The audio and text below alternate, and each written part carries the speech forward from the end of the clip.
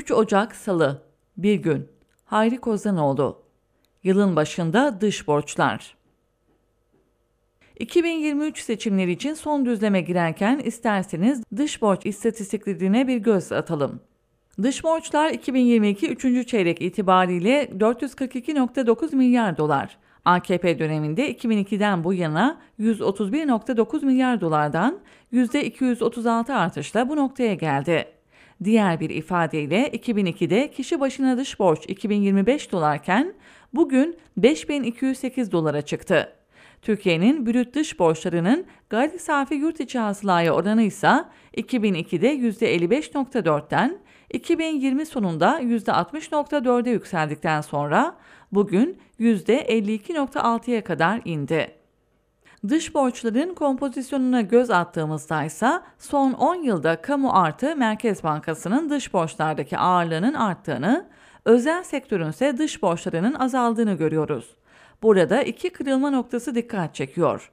Birincisi 2013'te dönemin ABD Merkez Bankası Başkanı Bernanke'nin tahvil alımlarının yavaşlayacağı yolundaki açıklaması, böylelikle bir devrin bittiğinin anlaşılması ve uluslararası piyasalardan borçlanma maliyetlerinin yükselmesi. 2013'te 121,4 milyar dolar olan özel sektörün kısa vadeli borçları 2020'de 56,3 milyar dolara düştükten sonra bugün 81,9 milyar dolarda. Burada en dikkat çeken nokta bankaların dış borçlanmalarını keskin bir şekilde azaltmaları. 2014 sonunda 84,6 milyar dolardan 2020'de 28,3 milyar dolara kadar indirmeleri. Bugünkü düzey ise 32,5 milyar dolar. Finansal olmayan kuruluşlardansa daha istikrarlı bir seyir gözleniyor. 2013 sonunda 39 milyar dolardan 2016'da 31,1 milyar dolara iniyor. Bugünse 51 milyar dolarda seyrediyor.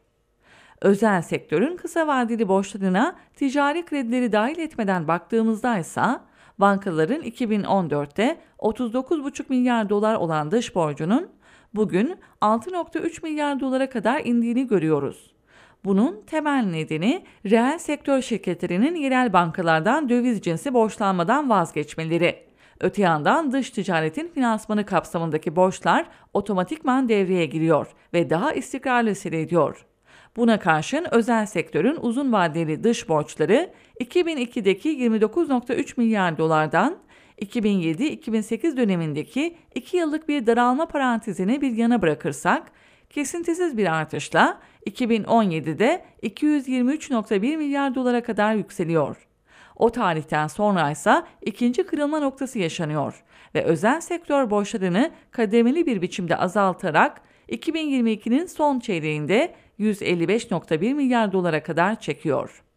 2017 ile 2022 Ekim arasındaki bankaların 96,4 milyar dolar uzun vadeli dış borcu 47,2 milyar dolara kadar düşüyor. Finansal olmayan firmaların dış borçları ise daha istikrarlı bir seyirle aynı dönemde 115,1 milyar dolardan 97,7 milyar dolara giriliyor. Alt kırılmalarda imalat sanayisi 29 milyar dolardan 22,4 milyar dolara, elektrik, gazsa 19,9 milyar dolardan 13 milyar dolara çekiliyor. Hizmetlerde ise inşaat 12,2 milyar dolardan 19,9 milyar dolara sıçrarken, ulaştırma, depolama 19,7 milyar dolardan 11,2 milyar dolara daralıyor. Özetle imalat sanayi yatırımlarındaki yavaşlama, inşaata dayalı büyüme arayışı dış borç bakiyelerinden de gözlemlenebiliyor. Hem reel sektör şirketleri yatırımlarını yavaşlatıp daha az kredi talep ettikleri için hem de döviz kurundaki oynamaların döviz kredilerinin riskini artırması nedeniyle kendileri de ihtiyatlı davrandıkları için bankaların döviz kredileri 2017 sonundan itibaren keskin biçimde azalıyor.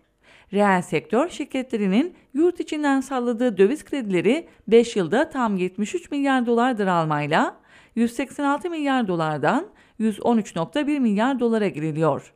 Yurt dışından sağlanan kredilerse bu dönemde 100,4 milyar dolardan 103,3 milyar dolara çıkarak istikrar sergiliyor. Kamunun dış borçları ise 2016'dan başlayarak belirgin bir biçimde tırmanıyor. 2016'daki 123,7 milyar dolardan 2021'in 3. çeyreğinde 190 milyar dolara kadar fırlıyor. 2021'in sonundaki döviz sarsıntısı dış borçlanmayı zorlaştırıyor. Cari açık büyük ölçüde rezervlerden finanse ediliyor. Böylece 2022'nin 3. çeyreğinde kamunun dış borcu 173,9 milyar dolarla daha düşük bir düzeyde bulunuyor. Merkez Bankası'nın swap ve diğer borçlanmalarla dış borcu 2016 sonunda sadece 1,1 milyar dolarken bugün 32 milyar dolara kadar çıkmış bulunuyor. Hazine ve Maliye Bakanlığı 2023'te 10 milyar dolar dış borçlanma öngördü. CDS primlerinin göreceli gerileyerek 505 puanı görmesi nedeniyle dış borçlanmanın 2023'ün ilk aylarında gerçekleşmesini bekleyebiliriz. Amerika 5 yıllık tahvil faizlerinin %4'e çıkmasıyla bu yine %9-10 aralığında ağır bir faiz yükü demektir. Özetle Türkiye'nin dış borç yükünün giderek kamuya yıkıldığı görülüyor. 2017 sonunda toplam dış borçlarda kamunun ağırlığı %26,5 iken 2022 3. çeyreğinde %46,5'a yükselmiş durumda. Yakın dönemde bir dış borç krizi beklemesek dahi küresel anlamda faizlerin de yükselmesiyle bu önümüzdeki yıllarda ciddi bir risk, gelecek kuşakların sırtında da büyük bir yük anlamı taşıyor.